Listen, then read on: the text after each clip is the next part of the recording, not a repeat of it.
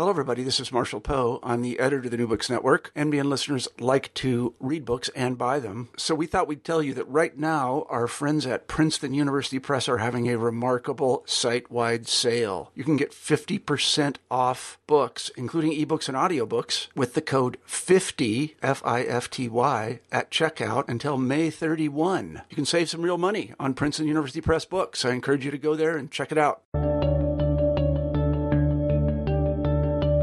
Hi there, I'm Carla Nappi, and this is New Books in History. Welcome and thank you very much for joining us today.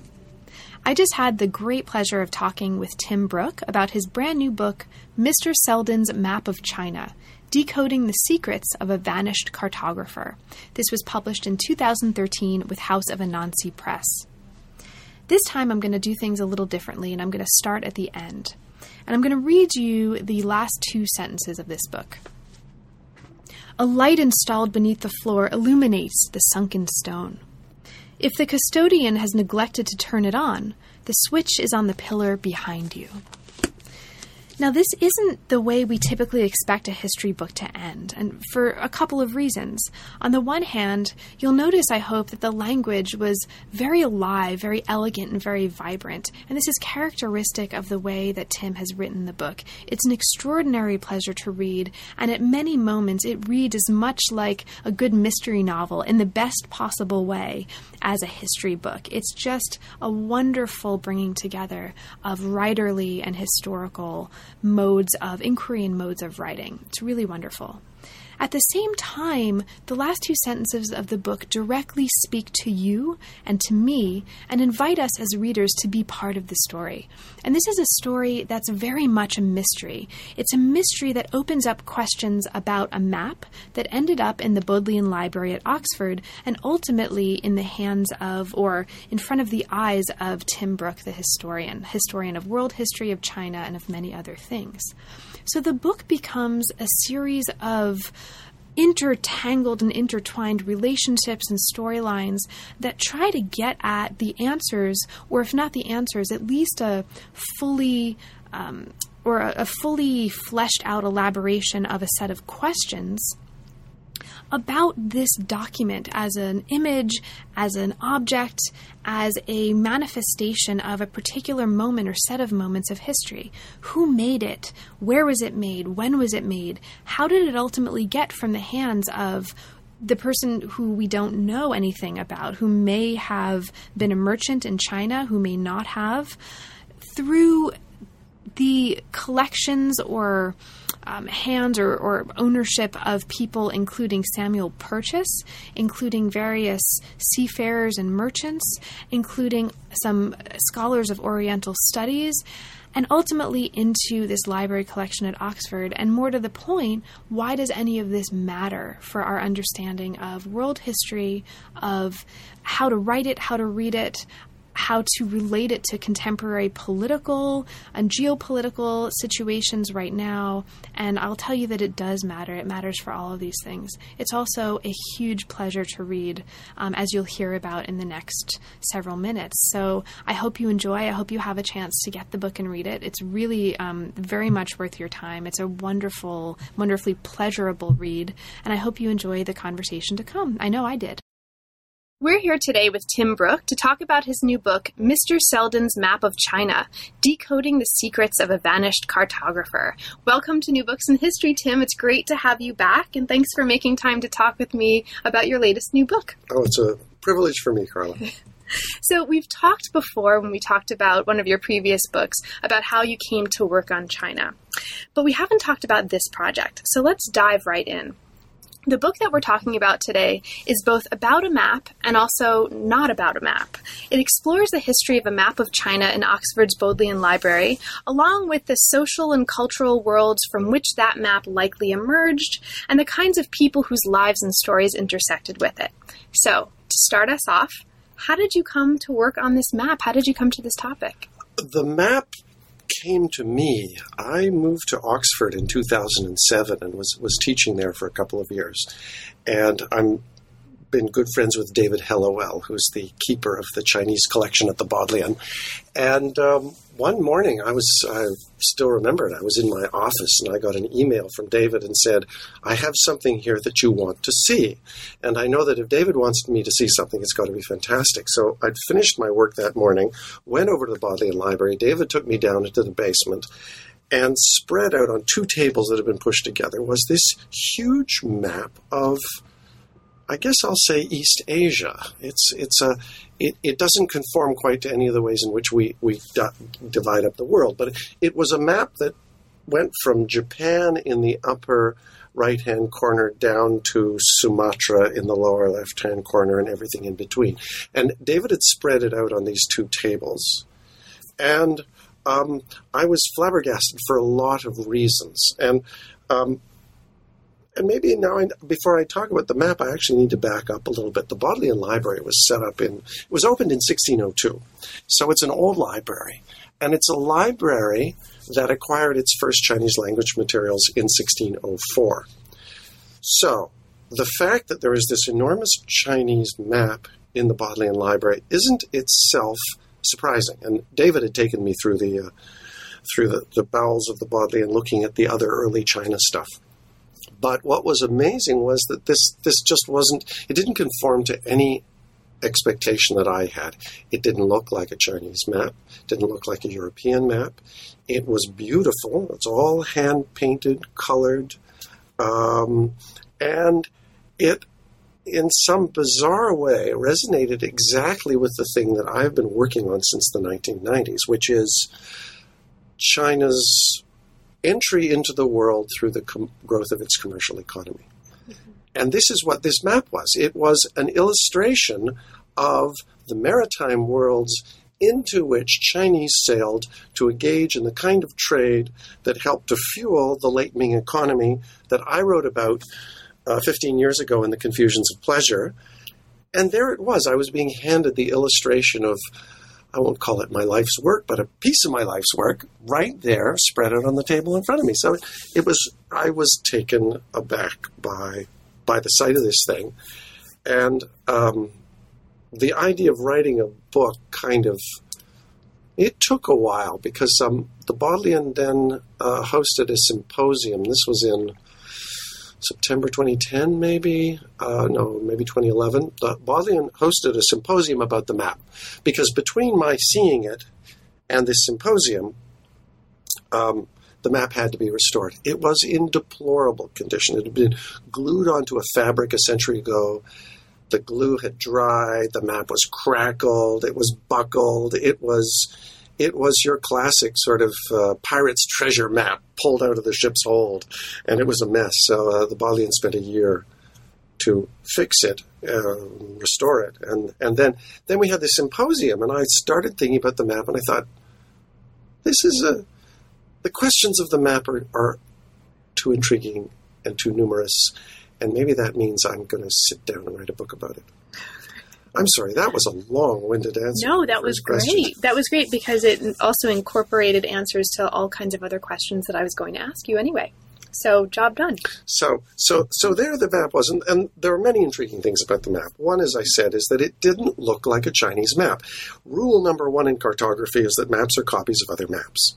Nobody draws the world from scratch. We draw the world on the basis of drawings of the world that we've already seen. So here was a map, and my assumption is it was by a Chinese cartographer because it's all in Chinese. So I think I'm fairly safe in saying this is a Chinese map. But it didn't conform to... It conformed to a few of the conventions of Chinese cartography, but basically it was doing something completely different. It didn't look like a Chinese map. Mm-hmm. So my challenge was, okay, how is it that there's a map that doesn't look like a Chinese map that got into the Bodleian Library in 1659? I mean, my first reaction was, this has got to be a fake. Mm-hmm. As you may know, there is a large market of fake ancient maps for Chinese map collectors. Mm-hmm. And if I'd been shown this, I don't know, in a market in Shanghai, I would have known right off, this is a fake. But it was in the Bodleian Library. It was accessioned in 1659. So the chance, I mean, if it was faked in 1659, even then, that would be wonderful. But it wasn't a fake. It was the real thing. And so I had to figure out, how do you go about addressing this map? And then how would I, as a writer, bring my readers along and make it interesting for my readers to go through the steps that I had to go through? And as I got into this, I found the questions so intriguing and the story so interesting that I thought, I've just got to do this. I've got to write a map book.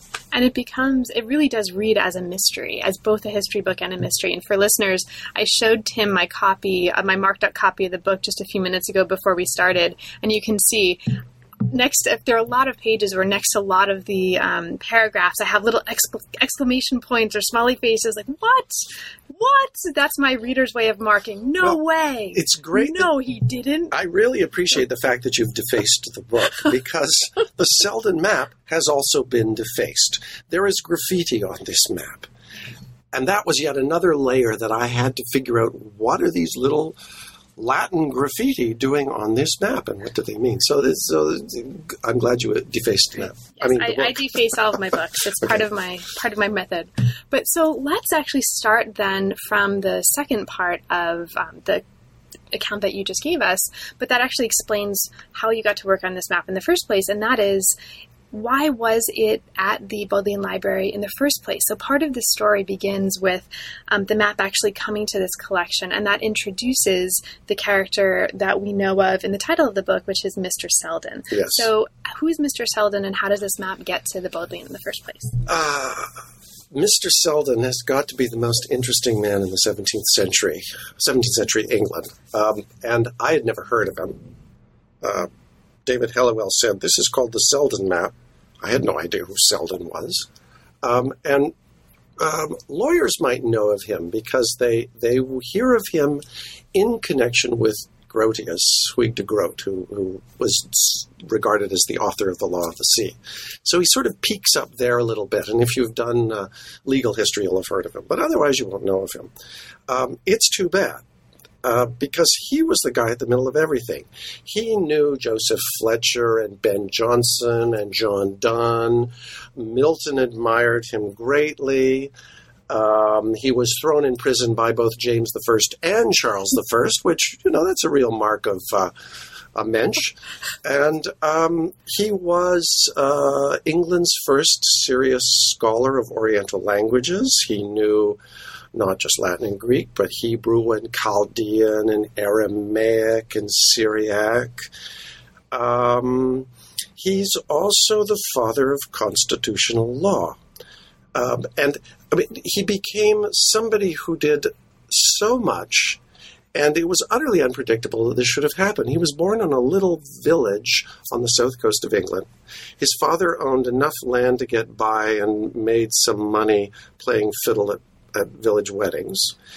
His mother was at the tag end of some family that used to have social pretensions over in the next county. But, that was a family that was on their way down. So John Selden was, a nobody kid. But clearly he was brilliant, because every schoolmaster who got his hands on him then passed him up the chain to a better schoolmaster at a better place, and eventually gets to Oxford at the age of 14. He's got no money. And he's really got no social backing either. This is not an uncommon story in the Elizabethan period. Ben Jonson, for example, there was his stepfather was a bricklayer. These are people who come out of nowhere and enter this new intellectual space that emerges in the Elizabethan period, which is what makes this period so extraordinary. You've got all these ordinary people, some of them with good education. Ben Jonson went to Westminster School. Selden got to Oxford. Shakespeare didn't manage to get to an institute of higher education, but, he did okay too. So you've got this group of people who are coming from outside the establishment, are thrown together in what's got to be one of the most exciting cities at its most exciting moments, and they just spark with each other. So by the age of 18, 1913, I think, Selden had decided that he wasn't going to go on at Oxford. Because if you stayed at Oxford, you probably had to go into divinity. And he decided he wanted to go into law. So he went down to London, got into the Inns of Court and the Inner Temple, which is one of the Inns of Court, and then trained as a lawyer. But law was where all the bright, interesting, fun-loving guys went in early 17th century London. And if you went to the Inns of Court, you were also going to plays, you were writing poetry, you were chasing women, you were having a great time, and you were making social connections. And so Selden is in this mix. Selden's not a social climber, though. He's really a serious scholar. By the age of 22, he's written a complete genealogy of all aristocratic titles in England. Sounds like a tedious job, probably was a tedious job, but the titles of the aristocracy in turn then become a mechanism through which political engagement and social practice is carried out. And this is just at a time in which the aristocracy is no longer completely confident that it's running the show. His next book, which comes out 4 years later, A History of Tithes, is about how churches collect ecclesiastical tithes. 530 pages of the stuff, which would bore the hind leg off a donkey. But this was the book that really got him into serious trouble, because the book makes the proposition that the church has no divine right to collect tithes. This threw the bishops of England into utter turmoil. And Selden knew what he was doing. He could have written this in Latin, which is what serious scholars did. And then it would have just, been buried and nobody would have read it. But he wrote it in English, which meant that ordinary educated people would read the book. And the book's argument was that there was no such thing as a divine right of bishops. Well, if there's no divine right of bishops, there's no divine right of kings. There's no divine right of anything. Certainly there is no divine right of law. The bishops wanted his head over this, and it came to the attention of James I. So James I called him in December of 1618 and tried to intimidate him. And but Selden was just so genuinely, he was genuinely intellectual, but I think he also had a kind of a clever streak to him. So that what he did with James I is he just said, I haven't made any arguments here. All I'm doing is presenting the historical facts. Classic I'm just a historian. Right. I'm just a historian. And in fact, he said, what I'm trying to do is clear the record so that we can put church tithes on a firmer legal footing. Mm-hmm. Well, the idea of moving from a divine footing to a legal footing was something that most people just could not wrap their heads around in the early 17th century, nor could James I. But for some reason, Selden managed to sort of bring James over, and they got into conversation. In fact, James asked him to come back, and they had more conversations about these things. And in the end, James didn't throw him in prison and burn the book. He did say the book should not be sold, and he did tell Selden that he should never write on the subject of ecclesiastical tithes again. So he writes on another subject that also is of interest. So Selden is not one to be put down, because this is a man by this point, he's a man with a mission. Once you've got the king's attention, you also get everybody else's attention. And in fact, on his way either in or out of this first conversation, he met the Marquis of Buckingham, who was the head of the Admiralty. And also James I's favorite, much loathed within the proper aristocracy, but a very ambitious young man, and pretty smart guy too. And he was having a problem because Britain was poising itself to become a maritime power. And they had competitors. And among their competitors was the Dutch. And the Dutch in 1609 had just released a book called Mare Liberum, The Freedom of the Seas, by Huig de Groot, better known as Grotius. And that book said that everyone had the freedom to travel on the seas and the freedom of commerce on the seas. But the Dutch were not about to actually practice what they were preaching. And everywhere the Brits were trying to go, the Dutch tried to keep them out. Particularly the first British expeditions to East Asia were happening through the East India Company, and they were running into opposition. Worse, James I had an interest in all of this because he thought he should be able to tax Dutch ships fishing for herring in the North Sea off the coast of Scotland. And the Dutch said, no, you don't. And we have the freedom to do what we want, and here's the free sea, mare liberum, to prove that you have no right to tax us on the seas. So this had nothing to do with ecclesiastical tithes, but Buckingham had heard that Selden had started writing a treatise called Mare Clausum, that is, the closed sea, the argument of which is that states can exert jurisdiction over the ocean.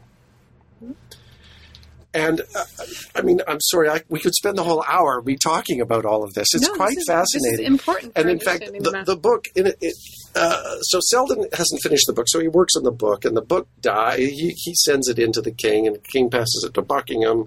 It gets stuffed in somebody's drawer somewhere, and the whole issue dies, and then James I dies. And so that went nowhere. It would come back because when he's in prison for the second time, he offends both kings.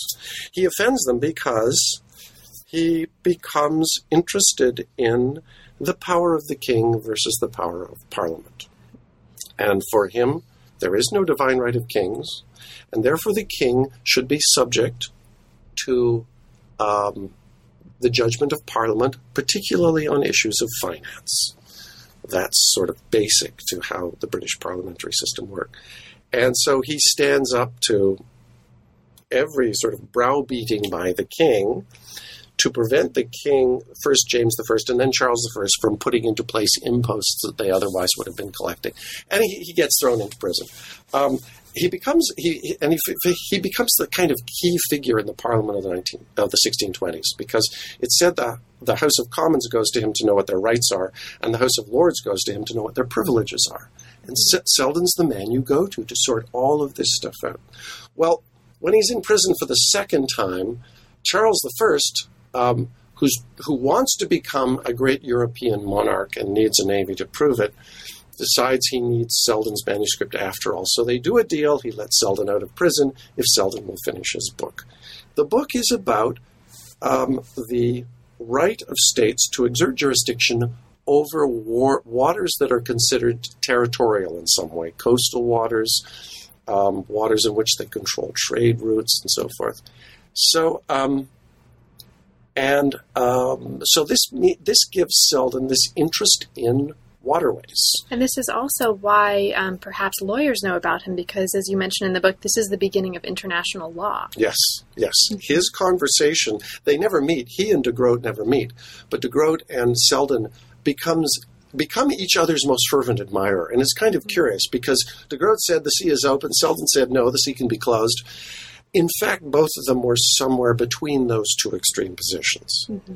Because Selden agreed that the high seas should be open, and Grotius realized that certain kinds of jurisdiction were possible in coastal areas. I mean, they were polarized by the politics of the countries that they were working for. Mm-hmm. Now, this gets us maybe to the Selden map, because the most remarkable thing about the Selden map is that it shows shipping lanes, the routes that ships took. Starting in the southern part of Fujian, Quanzhou, and Zhangzhou, it shows the routes that go all over East Asia, up to Japan, out to the Philippines, down to the Spice Islands, Java, Sumatra, the routes to the Indian Ocean. All of these routes are marked on the map. So I can imagine that somehow this map came to John Selden's attention.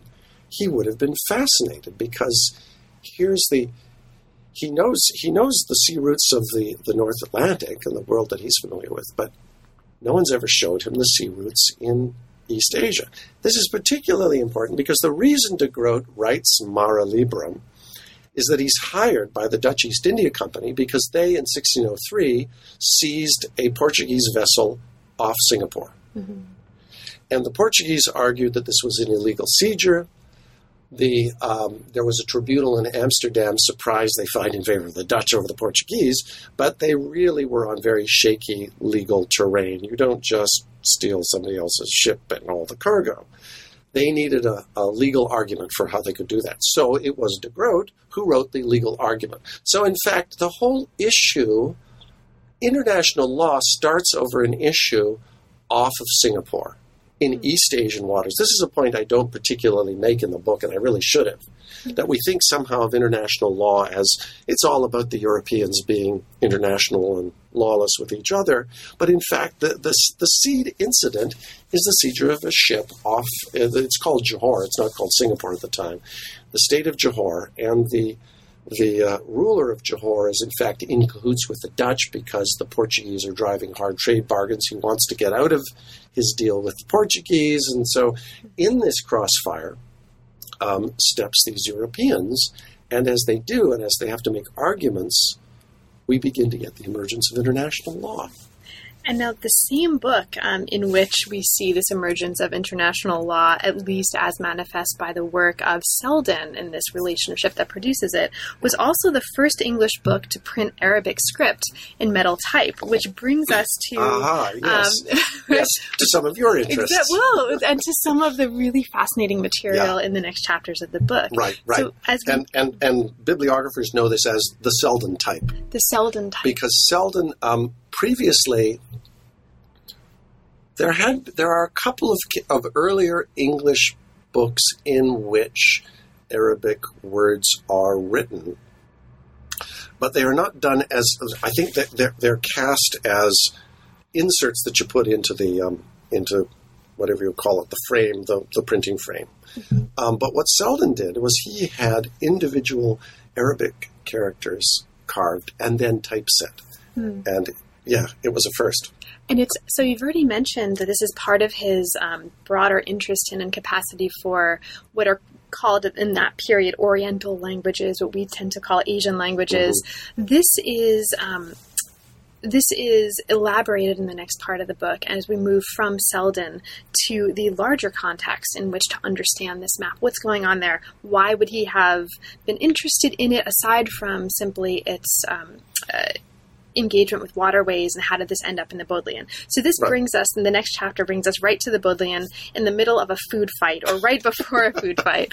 So you've talked about, speaking of the power of the king, as you mentioned before, this next chapter opens with James II's visit to Oxford and his healing touch, and people are lining up to take advantage of that power that he has, his healing touch. He has breakfast in the Selden end of the Bodleian Library. It's one of many of these wonderful points where, it's in the Selden end. All the pieces are fitting together. And a food fight breaks out after he's done with breakfast. It's this ridiculously enormous amount of food, and everyone rushes in and starts throwing it at each other. Somebody's got to do a movie of this. That would be, we can talk about that next. What's next, Tim? The film script. We can talk about who should star, who in particular should star as Michael Shinn. Okay, so as the king is visiting Oxford, he asks at one point during his visit for a recent Jesuit translation of the writings of Confucius. At this point, we enter into a story where we see the emergence of two new characters.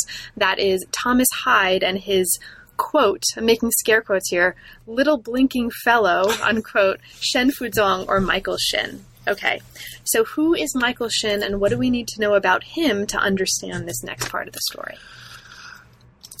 I had to go to Michael Shinn because that graffiti on the map that I mentioned earlier, he was one of the authors of the graffiti. The other author was Thomas Hyde.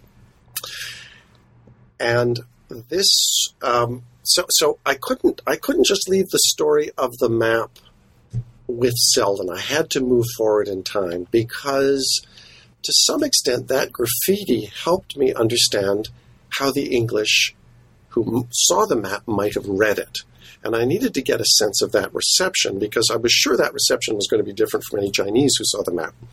And in 1687, we've got an Englishman and a Chinese, and together they are reading the Selden map. Now, I start the story with the food fight because it's interesting, for all kinds of reasons, to know that James II, who was a Catholic in his sympathies, was interested in the great translation of Confucius that Philippe Couplet had published actually just earlier that year.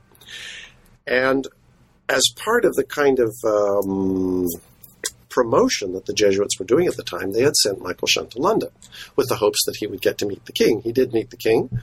James II was charmed. In fact, he was so charmed that he had Kneller, the royal portraitist, paint a beautiful portrait of Michael Shun, which is reproduced in the book. It belongs to the royal family. It hangs in Windsor Castle.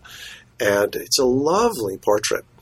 And it's got a book sitting on a table in the background. And the usual view is, oh, well, of course, that's a Bible because Michael Shun is an acolyte. He's a Christian, and he's studying with the Jesuits. I think it's the Life of Confucius. I think it's the book that he translated with Philippe Couplet. I've got no proof for this.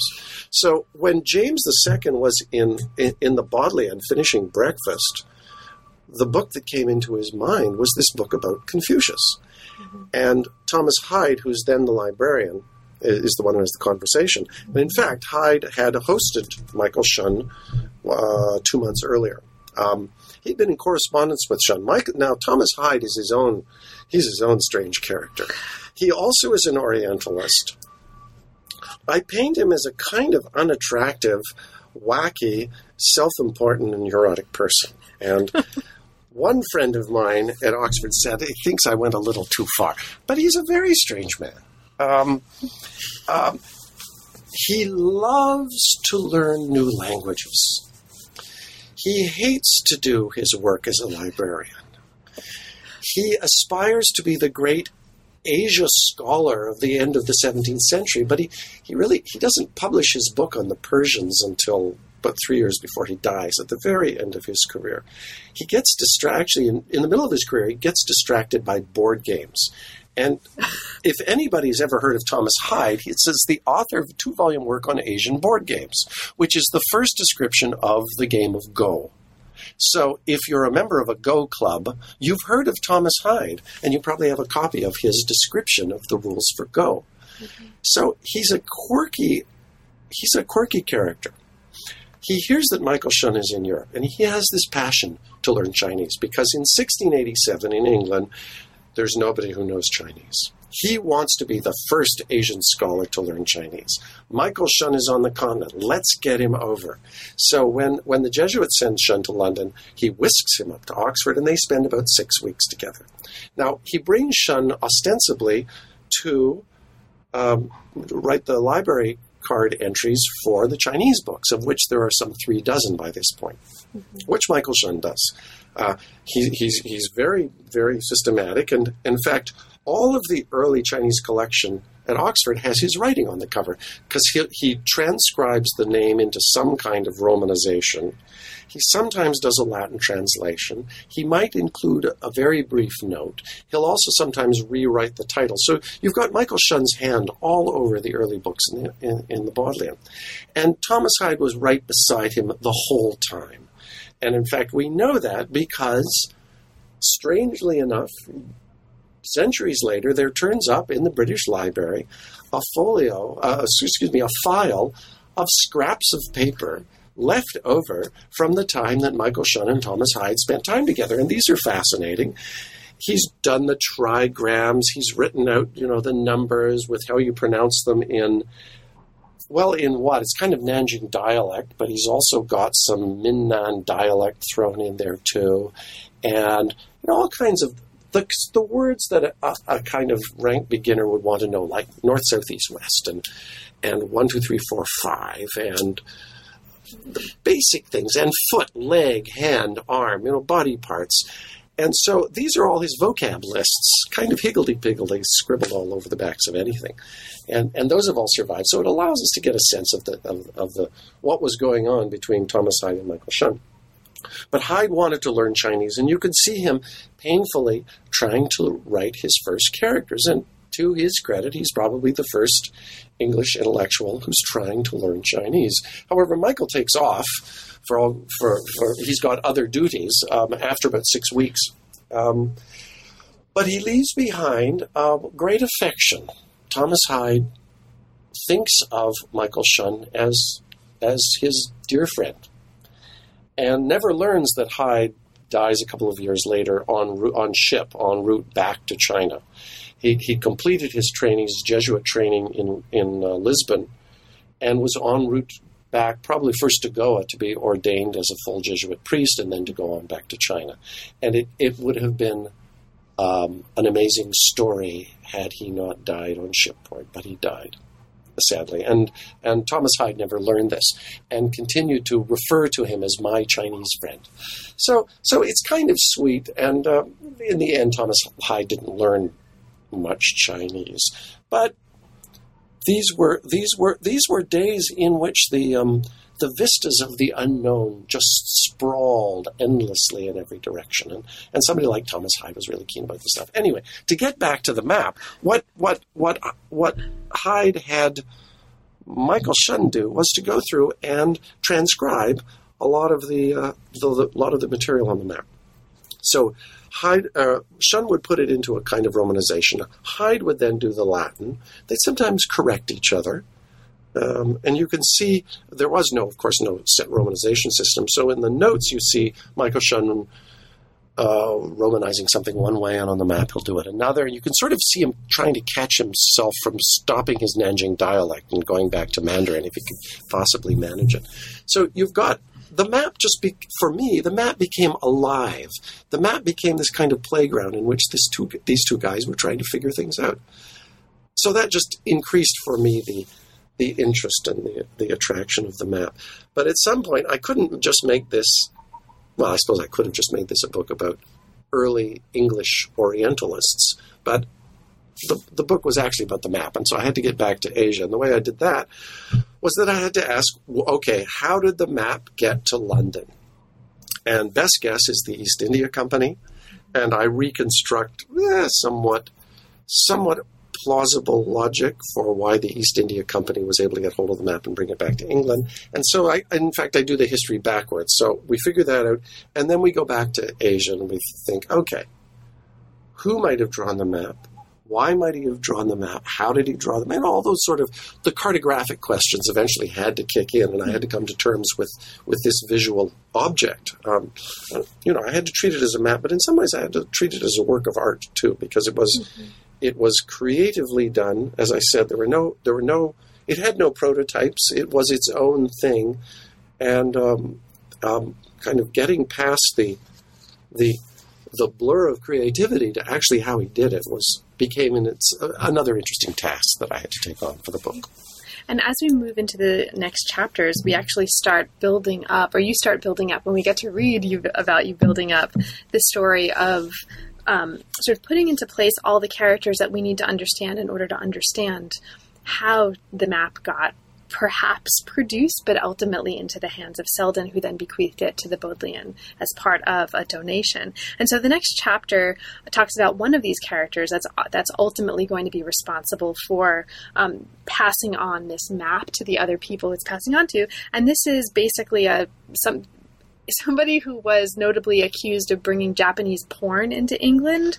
This is John Serres. John Serres. And so there's the chapter opens with public furor over the case of this guy. He had anchored his ship, the Clove, so very appropriate for a ship that's going to be buying and selling things, off of Plymouth to do private business, stemming from his recent acquisitions in Asia before continuing on to London. Everyone's really mad. He's also bringing porn into England, etc., etc. And so how does Serres, so first of all, who is Serres, and how does this bring us into the story of ultimately the guy who is the teacher and or the lover of the guy whose son was Zheng Chengkong, who we know from Taiwanese history? It's craziness. So chapter 4, from Japanese porn to Taiwan. Right. Well, and I have to start, I have to say that the issues of bringing Japanese erotica into England were just kind of interesting. And I have to thank Tim Screech. He wrote a great essay about this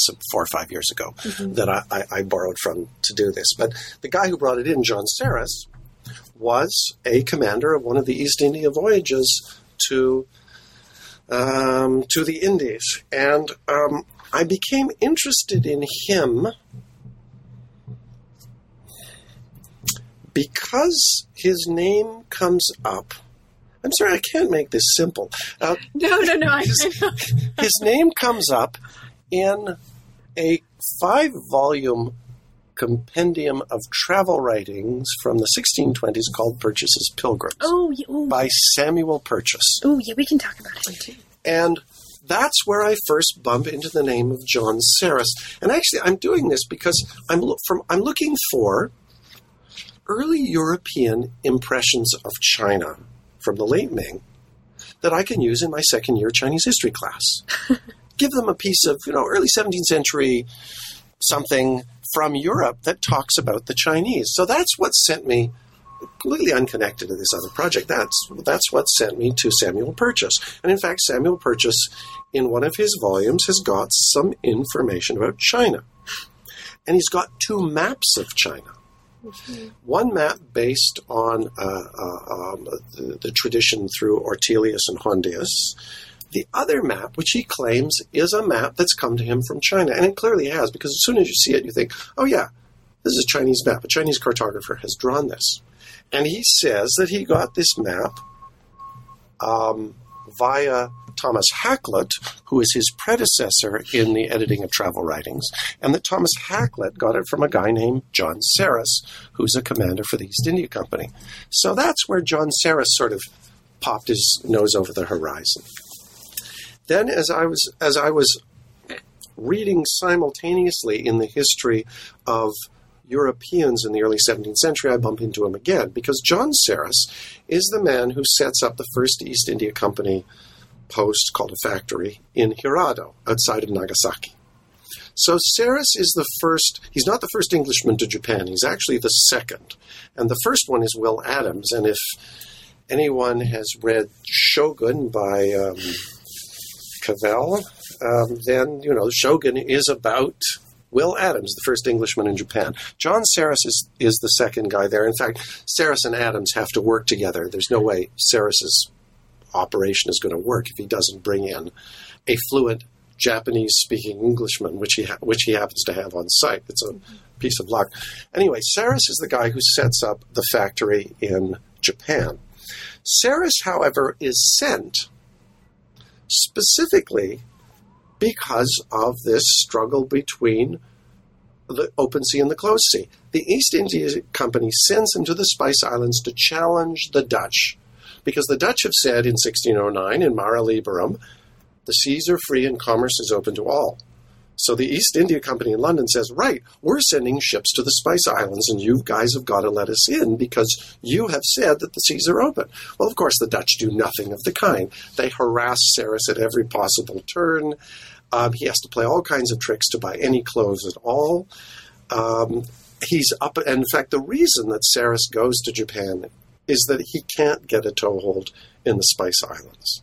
So he figures, okay, China's closed, the Dutch are keeping me out of the Spice Islands, where do I go? And he knows that the Macau-Japan connection has become a very profitable trading route because Japanese who want to trade with China have to do it through a third party, i.e., Portuguese or Spanish. They're doing this through Macau. And then Chinese who want to trade to Japan have to use the same networks. And so by this time, the Macau-Nagasaki link is very strong. And so Serres figures, okay, I'm not going to cut my way into the spice trade because the Dutch won't do what de Groot said they're supposed to be doing. So I'm going to go to Japan and set the English up there. And the factory there runs for about 10 years, and they end up losing money, and they eventually pull out. Another story. Anyway, Serres, to make this story simple, I can't make this story simple. Right. Serres had spent, at this point we're at about 1614. Serres had actually spent the years from 1604 to 1608 on the island of Java as an agent of the East India Company. Now here's another guy who works himself up from absolutely, he's nobody.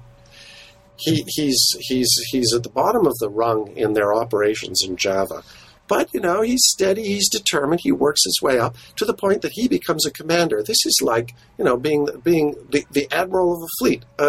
Again, like Selden, like Johnson, these are nobodies who who emerge. Now, Serres has no great intellectual pretensions as far as we can tell, but he was an ambitious man, so he works his way up. But in the course of working his way up in Bantam, which is where they were based, which is close to Jakarta, it's to the west of Jakarta. It's now just a little fishing village, but it was the major trading point before the rise of Jakarta in the 1620s.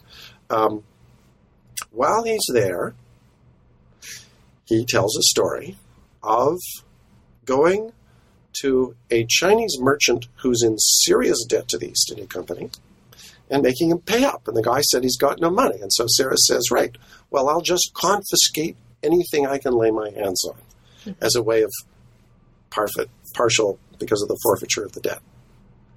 And he gets hold of a map.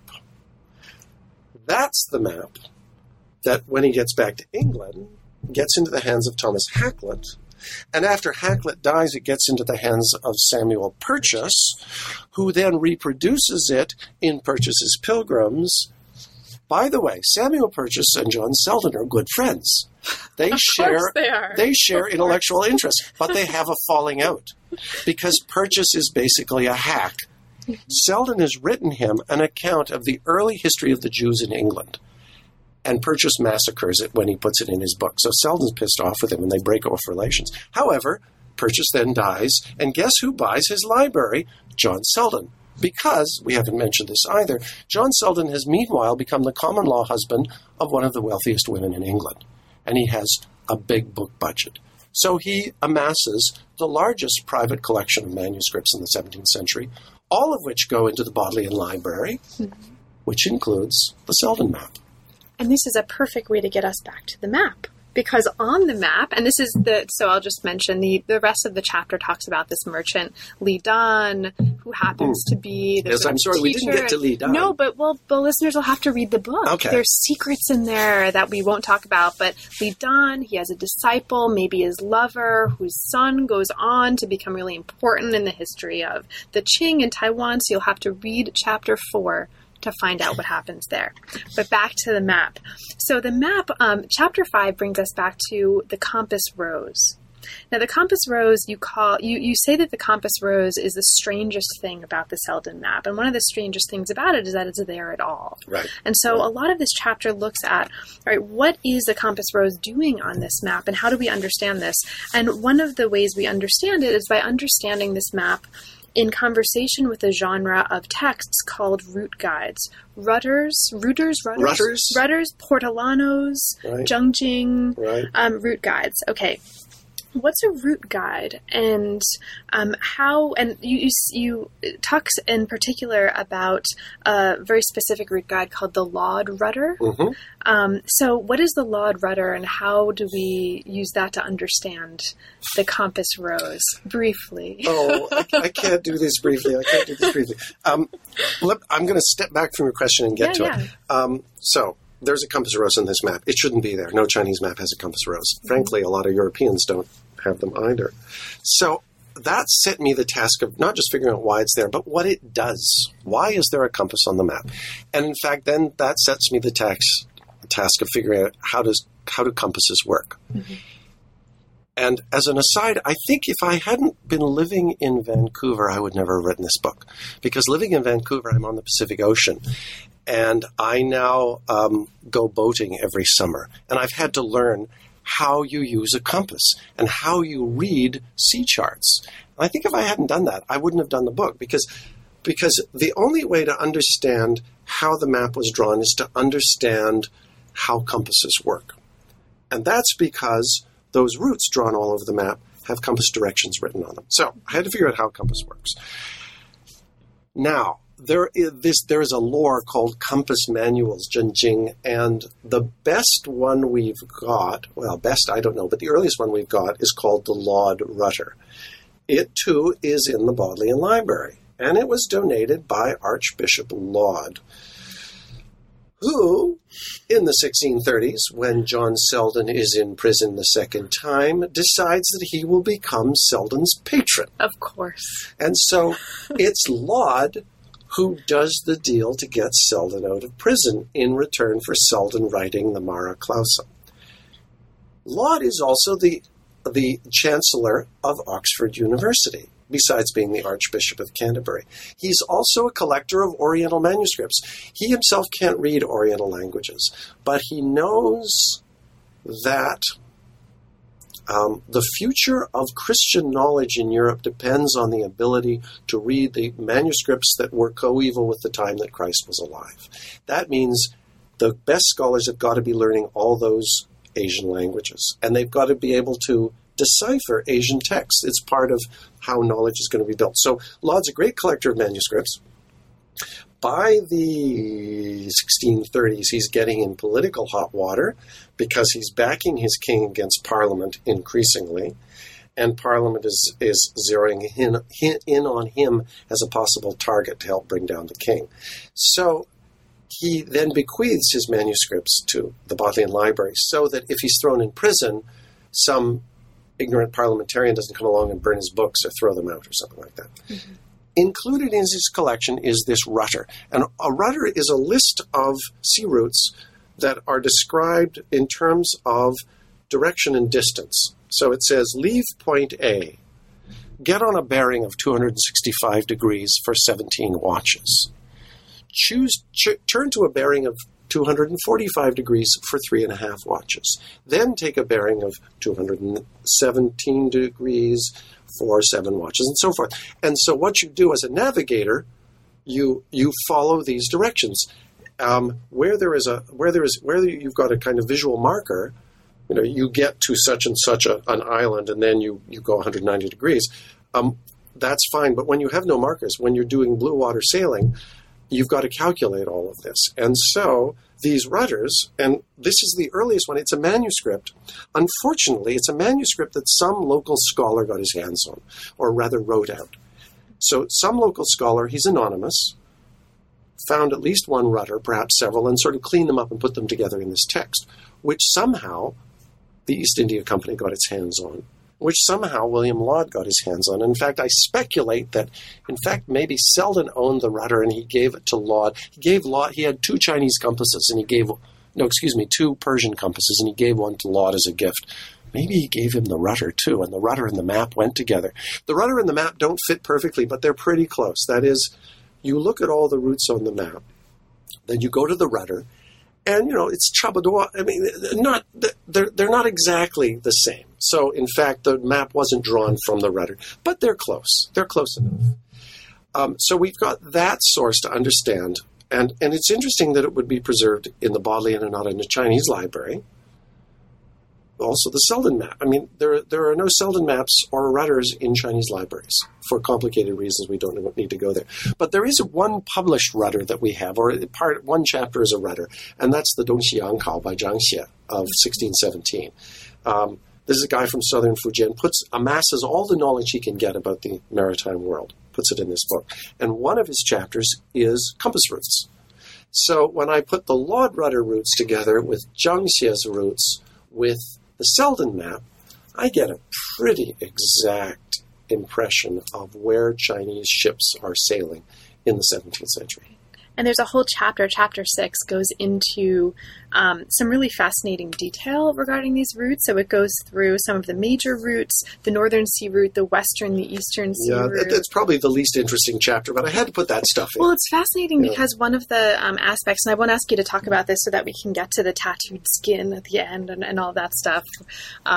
Spoilers. So one of the really fascinating things about this chapter, though, that I'll mention, it also reveals in microcosm a kind of mystery story, because one of the mysteries that you have to decode in order to figure out what's going on in these routes and in the map itself is place names. And so there's a really wonderful set of accounts in this chapter of how you go from something called Murder Bay to understanding that that's Kagoshima, or how you go from Fish Scale Island to understanding, that's probably Hirado. And these are just 2 of many examples in this chapter. So they're little mystery stories in microcosm that you need to resolve in order to then resolve this larger mystery. So I think it's actually wonderful in that way. And I especially want to point that out for listeners who are interested in histories of geography and place names. And it's a really wonderful set of accounts.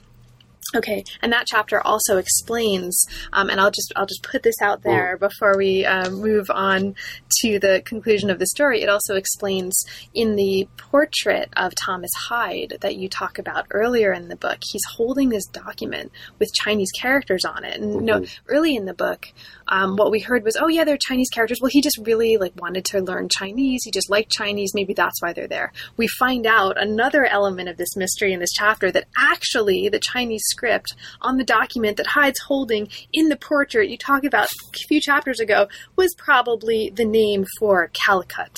Taken from the Selden map. Yes. What? That's another of these exclamation point marginalia points. And the next time you're in Oxford, go to the gift shop in the Bodleian Library. Thomas Hyde is the guy over the cash register, and you can see him up there holding his scroll with Guli written on it. Right. Calicut. It's fabulous. Okay, so there's a whole chapter that talks about Purchas's maps of China and lays out the really fascinating relationships therein. It also introduces Chinese language texts that include maps. And you talk about this text, the Tushi Bian, or the Documentarium.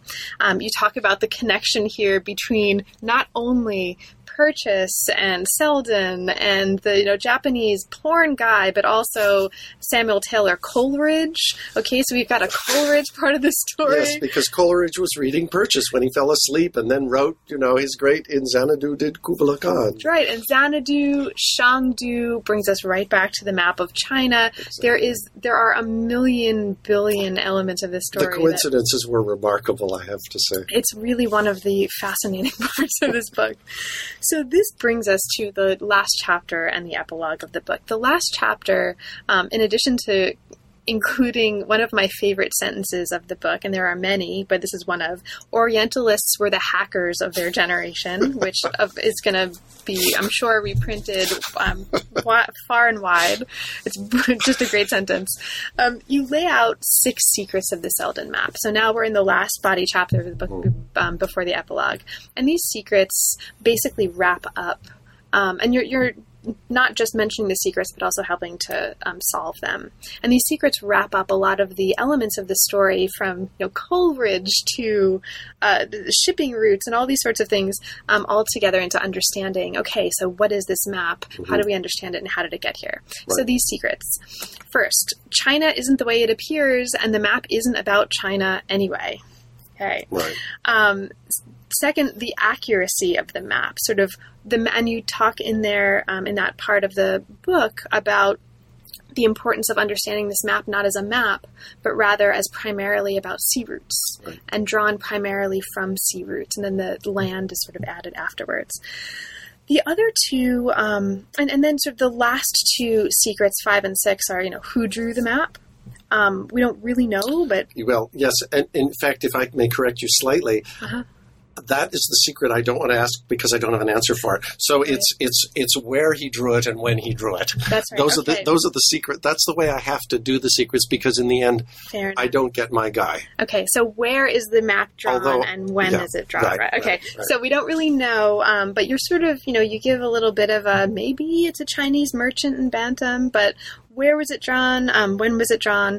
But the 2 middle secrets I want to ask you about very briefly before we get to the tattooed skin, because this actually is it brings out the importance of the cartographer's art, and also the art of reading a document that you and also a research assistant who worked with you mobilize in order to figure out both the fact that the map has a magnetic signature and that there's a pattern in the kinds of distortions that you find on the map. So do you want to talk a little bit about that? Yes. As I mentioned earlier, all of the shipping routes on the map have their magnetic direction written on them. And what I didn't mention is the compass is 6 degrees to the left, which is the difference between true north and magnetic north. And that's coded into the map as well. The map is coded for early 17th century declination in Chinese waters. So there was so the map is pretty accurate, but it goes wonky. So on the one hand, he's drawn it as carefully as he can, following his compass to get all the lines at the angle they should be. But the map goes wonky in certain places, and it tends to go wonky as you get out from the main areas. A couple of the central routes are okay, but as he moves away from the center of the map, things don't work. That is, and you can see him drawing out the lines carefully on a sheet of paper and then realizing, wait a minute, these two routes are supposed to meet in Jakarta and they don't. Why? And so he has to kind of bend things a little bit. The problem he didn't know he had was that the curvature of the surface of the Earth. The thing about north is that the angle of north is constant. If you circumnavigate the Earth, the angle of north is always changing because north stays in one place and you're moving around. So similarly, if you're in Japanese waters or you're in Sumatran waters, north is hard to align. If you think that the world is just square, because north isn't parallel all the way across the map. North depends on the angle of the position to the magnetic north. He couldn't figure this out. Now, this is what European cartographers in the 16th century were brilliantly doing. They were figuring out a kind of matrix for turning a spherical surface into a flat surface, latitude and longitude. Our guy didn't have that. So his map is remarkably accurate. It's as accurate as he could possibly do it without having any kind of mathematical solution to the problem of the curvature of the Earth. And to his credit, his way of doing it, which is you sort of, you fake it and you sort of squeeze it together, ended up creating a more accurate map than anything Europeans were able to do until about 1650. And then by 1650, the Europeans have a better picture of what East Asian waters look like. But his is better than theirs when he's drawing it. And one of the notable things for people who are interested in, and I won't ask you to talk about this. If at the end, if you want to talk about this, we can do that, but I won't ask you to do it. One of the recurring themes of the story that we haven't talked about in terms of its contemporary, right now, modern resonances, right. But we did sort of briefly mention when we talked about international law, is that there, at several points of the book, you talk about the importance of claims of sovereignty. For example, China's claims of sovereignty over the South China Sea and the ways that maps can support those claims or not. And one of the points that you make at this point that I think is just worth putting out there is that you explicitly say that though this map, the Selden map, was drawn from the water, it was not meant to demonstrate any claims of sovereignty over the ocean. It was merely meant to show merchants where to go. Yes. And a few keen nationalists have wanted to use the Selden map as yet further evidence that China owns all the islands in the South China Sea. And it doesn't work at the level of legal argument. It also doesn't, the map itself does not show that. There are differences of agreement about whether the Spratlys are on the map or not. I say they're not there. Mm-hmm. Some people want to say that they are there, but they aren't anywhere near where the Spratlys are now. But so there are some. The parasols are there, and what's written on there is dangerous. Keep out. You don't go there. That's dangerous. They're on the map because you want to avoid them, not because you want to go to them. Mm-hmm. And you can't therefore. And I have a bit of fun noting that China's claims to these islands is based on terra nullius, which is the claim on which Europeans took over much of the world in the 16th and 17th century. And it's curious to see the Chinese making terra nullius claims. Mm-hmm. But, hey, it's an empire, and all empires do this. So for the listener who's never heard the phrase terra nullius, do you want to just... That's territory that is considered not to be under anyone's sovereignty, although there may be people living on that territory. Right. An important distinction. Right. Okay, so... Have we reached Giolo at this point? We have reached Giolo. So in the epilogue, Resting Places, I was looking forward to getting to this. So Bodley's Library occupied the same building and shared an entrance with an anatomy school. Yes. And you have this phrase here, books up, bodies down. Where you go in, if you got books, you go up the stairs. Right. If you got bodies, you go down the stairs. Yes. In the 18th century, the Selden map was displayed on a wall by a staircase in the anatomy school. And what was next to it on this wall turns out to be an important part of this story. So what was next to it? The final question I'm going to ask you before our wrap up, what was next to it on this wall, Tim? Next to it, and it's nice of you to say it's an important part of the story. It's kind of an add-on, but it's a very curious one.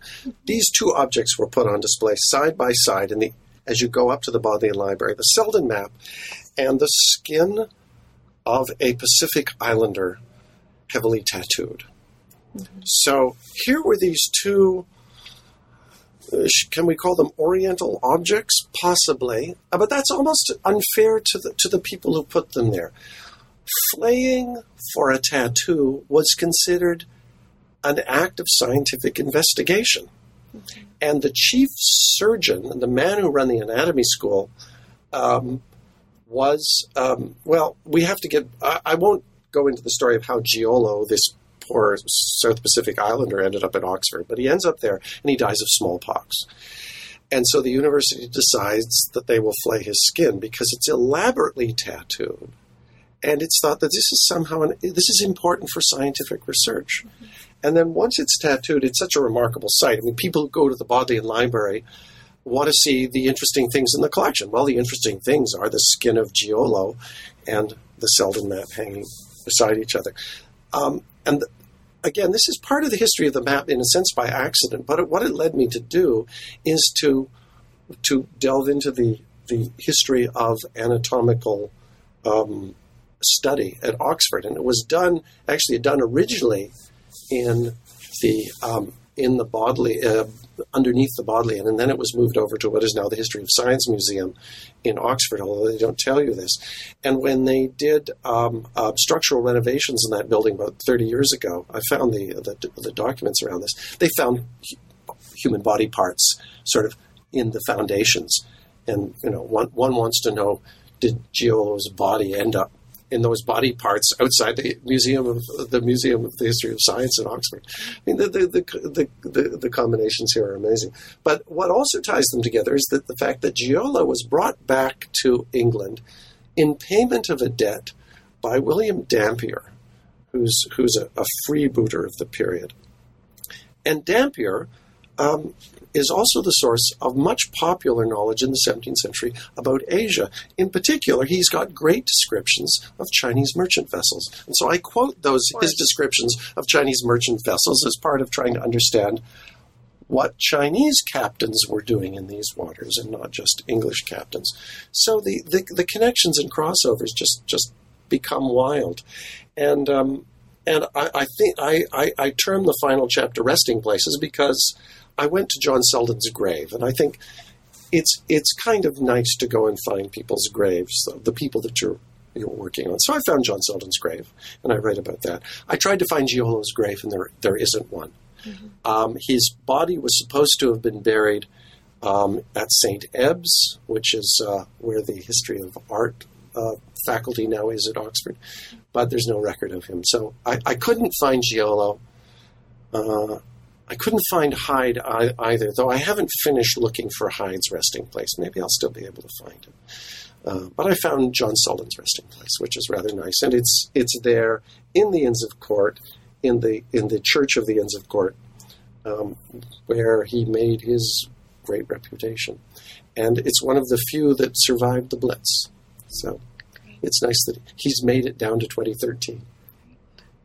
Well, Tim, we've come to the end of our time, but there's a ton of material that we didn't have a chance to talk about that's in the book. Is there anything in particular that we didn't have a chance to talk about, but that you'd like to mention for listeners? And perhaps, since the book just came out, especially for listeners who haven't yet had a chance to read it? Well, let me pose myself the hardest question of all. What's the book about? What's the book about? Because, of course, it's about the map, and it's about Selden, and it's about all these people. But what I was trying to do in the book, I think why I was motivated to write it, was that we live today in a period of some difficult encounter between China and the rest of the world. The encounter has always been difficult, but it's always been informed by the people who are involved in it. We can go back all the way to the beginning of the 17th century, and we can find people on both sides of that conversation, Chinese as well as English. Those are the two I focus on in the book. Who are trying to make sense of each other and are trying to make sense of the world and are actually borrowing quite extensively from each other. I think my cartographer had seen a European map by this point. I know that the Englishmen in Asia were speaking various kinds of Pidgin and Creole, and they were having conversations with people all over that world. So the point being that this idea that somehow there's China and Asia over there and it's forbidding and closed and we have to be in an antagonistic relationship. This is something that's been created in part by the Cold War, in part by imperialism, in part by the opium trade. All of these barriers have been placed one after the other from at least the beginning of the 19th century. If we go back before that period, we find that people are communicating with each other, they're learning from each other, they're moving into each other's social spaces, and that there's a lot of goodwill that's going on in this kind of interaction. And so I want people to be aware more than they perhaps are that we are. Everything is intercultural, and our history is as much a history of China as it is of Europe. And here I'm using "our" in the sense of, I don't know, people who live in Canada and come from non-Asian backgrounds, but our personal histories cannot but involve Asia at some point, and we just have to look and acknowledge that and treat that sympathetically and as a resource for us to turn to. Great. So my final question, now that the book is out, what's next for you? What project is inspiring you, or projects are inspiring you? Oh, I've got a great tedious project on prices in the Ming Dynasty that nobody's going to read. And I'll read it. I've got to finish that soon. I've got a couple of things. One is I've got a diary of an art collector, Liu Hua, who lived outside Shanghai in the 1610s. I've got 8 years of his diary, and I want to think about. I want to bring him to life, and I want to bring him to life in terms of the circulation of images within China, but also beyond China, because he sees objects from the outside world. So that's a project that I'm having a really hard time finding a frame for, but I'm working on Liu Hua. I'm also tempted to write a biography of John Selden. Oh yeah. To do that, I'm going to have to find personal papers, and if I can find the personal papers of his common law wife. If they exist, letters or diaries or something. I'd like to do that, but that may prove to be impossible. In fact, maybe I've put all the good bits already into one chapter of this book, and it doesn't have a future. But and if that sounds rather hubristic for somebody who isn't a specialist on 17th century England to write a biography of John Selden, it's also I'm going to make my little personal plea here, is that we are all scholars of everything. And just because you're a scholar of China doesn't mean you shouldn't be writing about 17th century England.